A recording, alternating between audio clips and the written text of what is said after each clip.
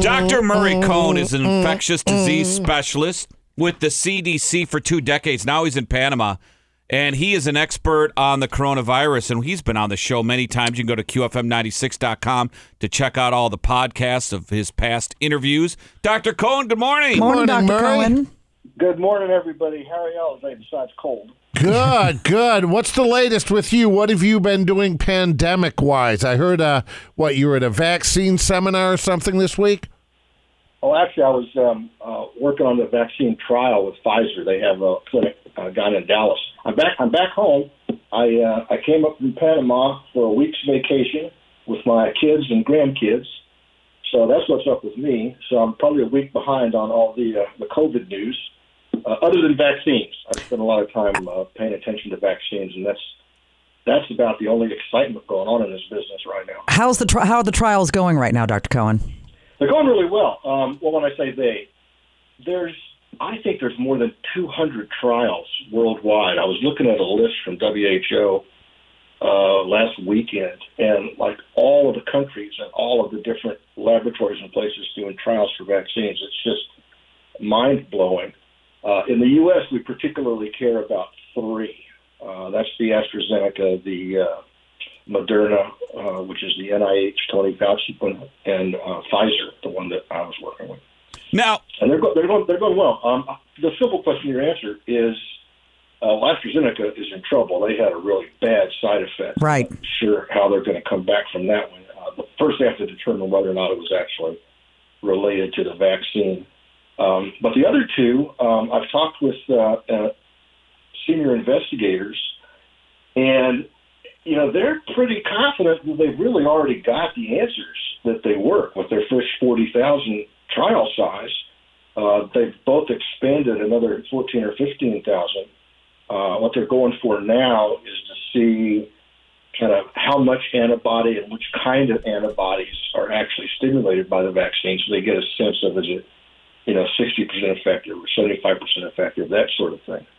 So I think we're probably going to have one or both of those announcing, by Halloween or certainly by Thanksgiving, that they know it works.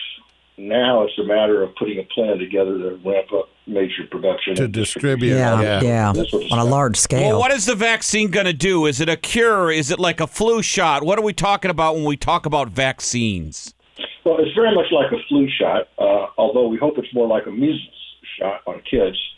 What the vaccine does, it tricks your immune system.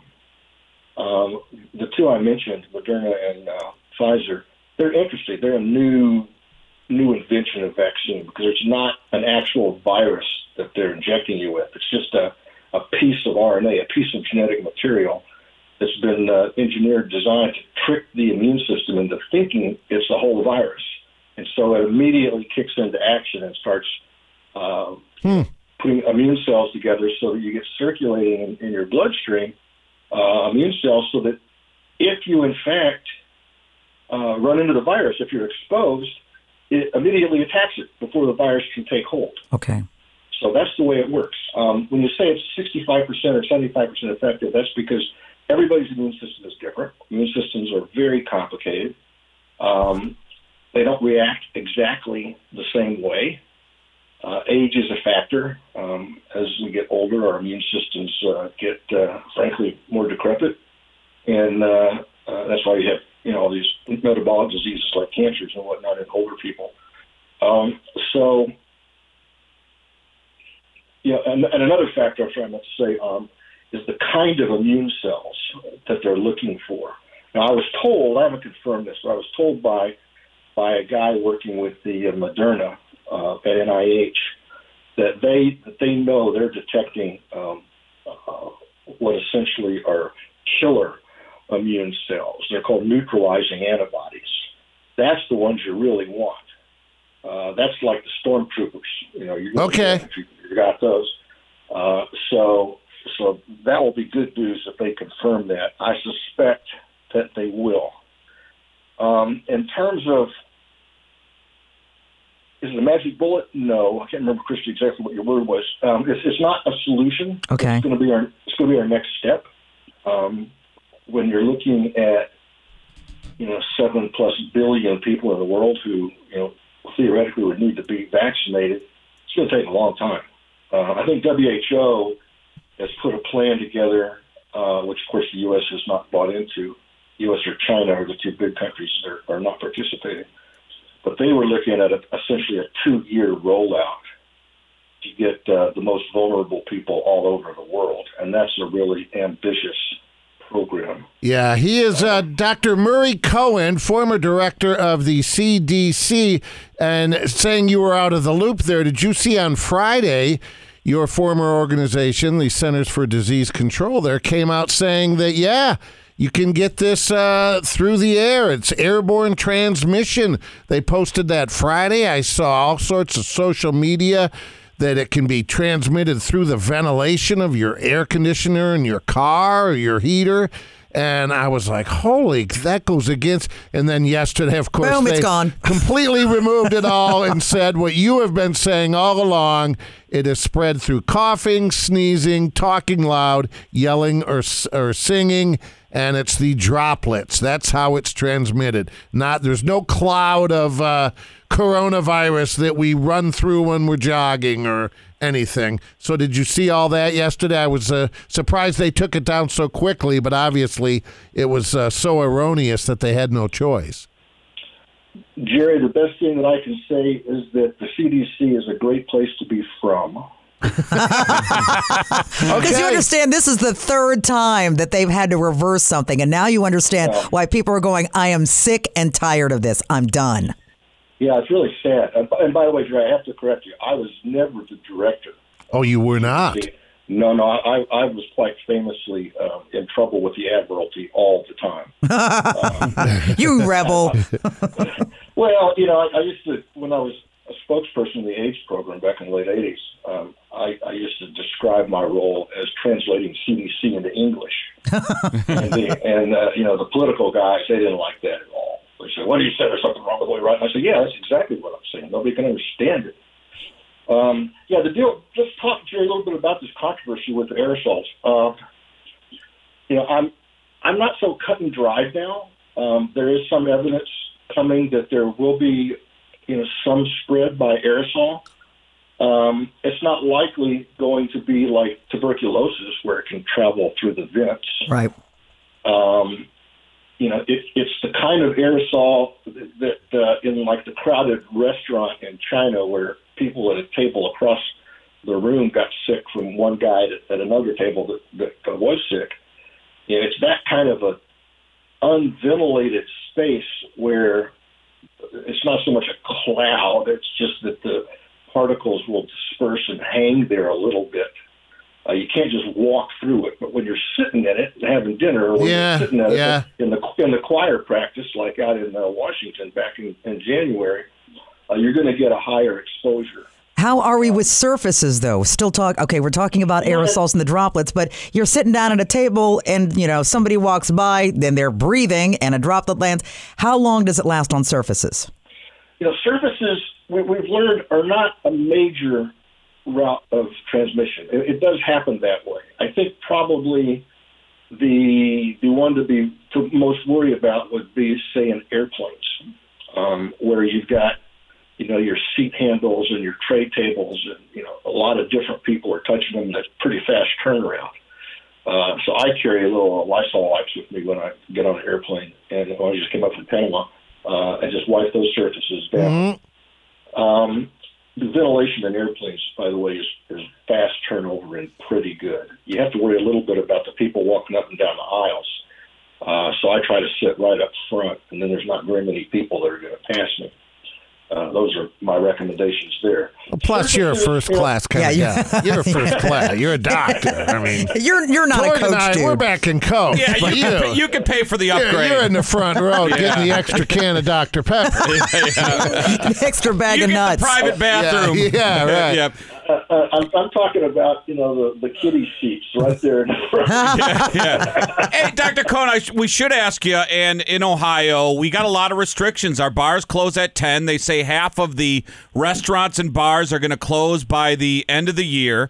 And I don't think anyone has a problem with what Governor DeWine's done. I think people have a problem with the transparency. He said we need to be under 5%. We're at 3%. We need to flatten the curve. We flatten the curve. We don't want overrun hospitalizations. We're about 20 to 25 a day. Where should we be where you could start loosening? Masks are here. So it's that the mask debate's out the door. The masks are here. But at what point? But we have a leader who tells us, hey, if we do this, then we can get back to get some restrictions. And we do it. And we do it. And then we feel like we're getting screwed. We don't get a reward. Yeah, where should we be at? Because we're at 3%, 25 hospitalizations a day. That's pretty damn good, right?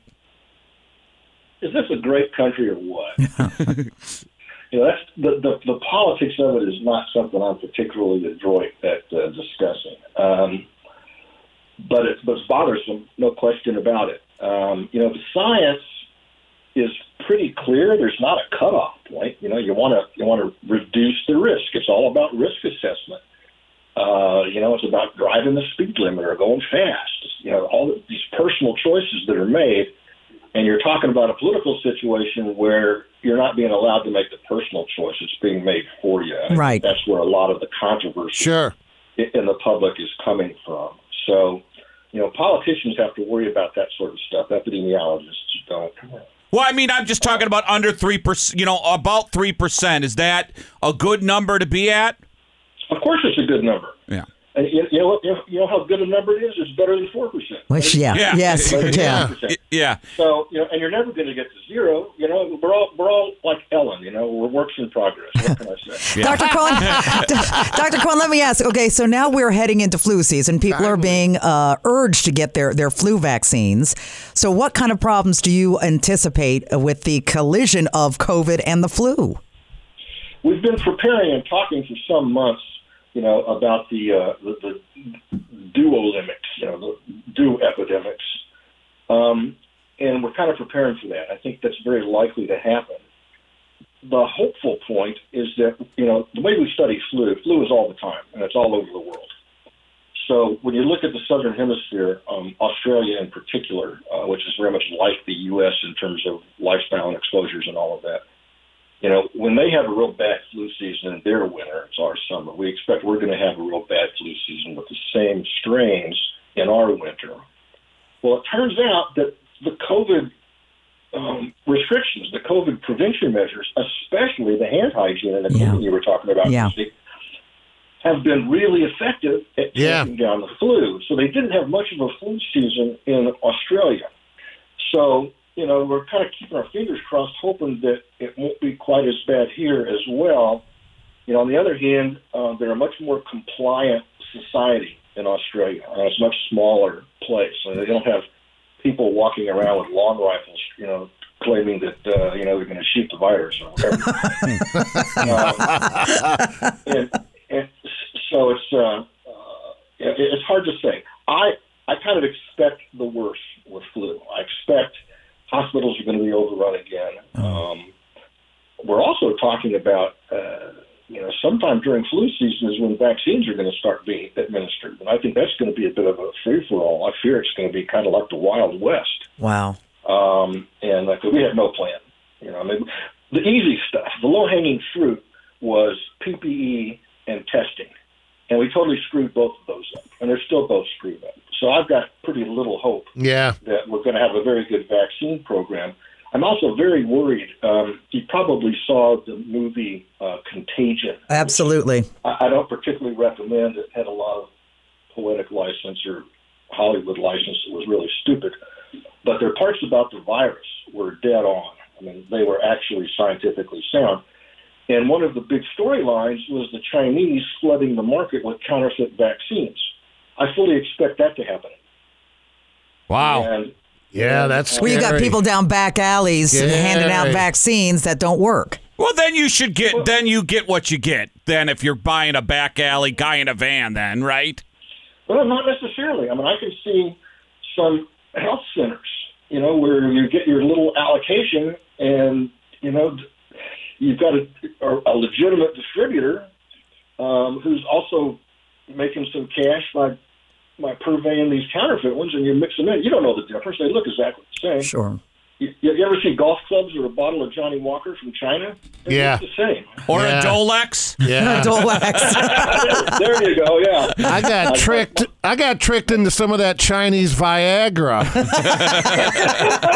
An hour after sex, I wanted to have it again. I thought you said maybe it made you smaller. That's impossible, Dr. Cohn. Hey! And wait a minute, we have got an infectious disease expert here, and we're talking about, never Well, mind. why not? It's Yes. what we do. Dr. Murray Cohn's with us, infectious disease specialist. Hey, let's get this out of the way because we're still not back to school here, and it's taken a mental health toll on kids. The system has been a disaster. Let's start here.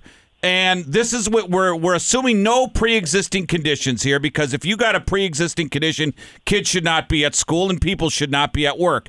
But is there any reason for these educators out there, kids 10 and under, should they be in school, yes or no, by a scientific reason here? I wish it was a cut and dried yes or no. It all depends on the environment. It depends on if you're at that 5% circulating in your population or if you're at 30% circulating in your population. Yeah. And it also depends on how you do it. Being in school, we've got lessons around the world, particularly Israel. I mean, Israel really blew it. I mean, they were way ahead of the game. They did everything right early on, sent the kids to school, and then now they're having a huge second wave and can't get control of it. We've got other places like Taiwan and South Korea where you see pictures of those classrooms it's like a checkerboard with the kids' desks, kind of spaced out around, and some of them even have little plastic shields in front of them, like a little wall or whatnot. And some of them the kids can color on and make it useful and are fun and all that. So they limit the number of kids in a room, and some of them are having alternating days. Like, same kids don't go every day. They have alternating days with online stuff. Yeah, that's the hybrid thing that we've got here. And that I would expect that to be successful. You've also got for areas where kids don't have access to internet or don't have computers or whatnot, using some large public spaces like some of these gymnasiums that we're not able to use without sports and whatnot, and setting up learning centers for kids to go to and keeping those spaced out. These are good ideas that are being tried and with some measure of success. So when you say going back to school, there are ways to do it cognizant of the problems, and then there's ways to do it stupid, like we do a lot of things. One thing I do want to mention, though, that scares me the most about the kids, and it's not just the little kids, it's particularly like these kids that are going back and playing football and whatnot. We're learning now, I've talked before on the show about sequelae, these conditions that turn up later, even after you're cured of the infection. And one of the most common sequelae that's turning up, and it's particularly turning up in teenagers and kids, is what you would call in the vernacular, enlarged hearts. It's a myocarditis, which then also causes blood clots, and a lot of times it's irreversible. And this is just setting the stage for early heart attacks down the road. And how many of those are we going to count in 15 or 20 years and say these are part of the death toll of COVID-19? Probably none, but they're going to be very real. So to me, when you're looking at exposing kids, it's a lot more than are they asymptomatic or are they symptomatic getting sick now. This virus is diabolical and it's bad. This is a bad actor, and we just need to treat it with a little more respect. Well, very good. Those are wise words, Dr. Cohen. That's why we have you on. Let's give it a few more weeks and see where we are. Yeah, we'll catch up again. You've been a godsend through this entire thing for us here in Central Ohio. We appreciate you. Yeah. Well, I'm always happy to talk with you. I'm always happy to answer the questions that your listeners send you. And just remember that rather than being director of CDC, I'm just a little old country epidemiologist. Okay. Thanks, Dr. Cohn. You're smarter than we are. He is humble, huh?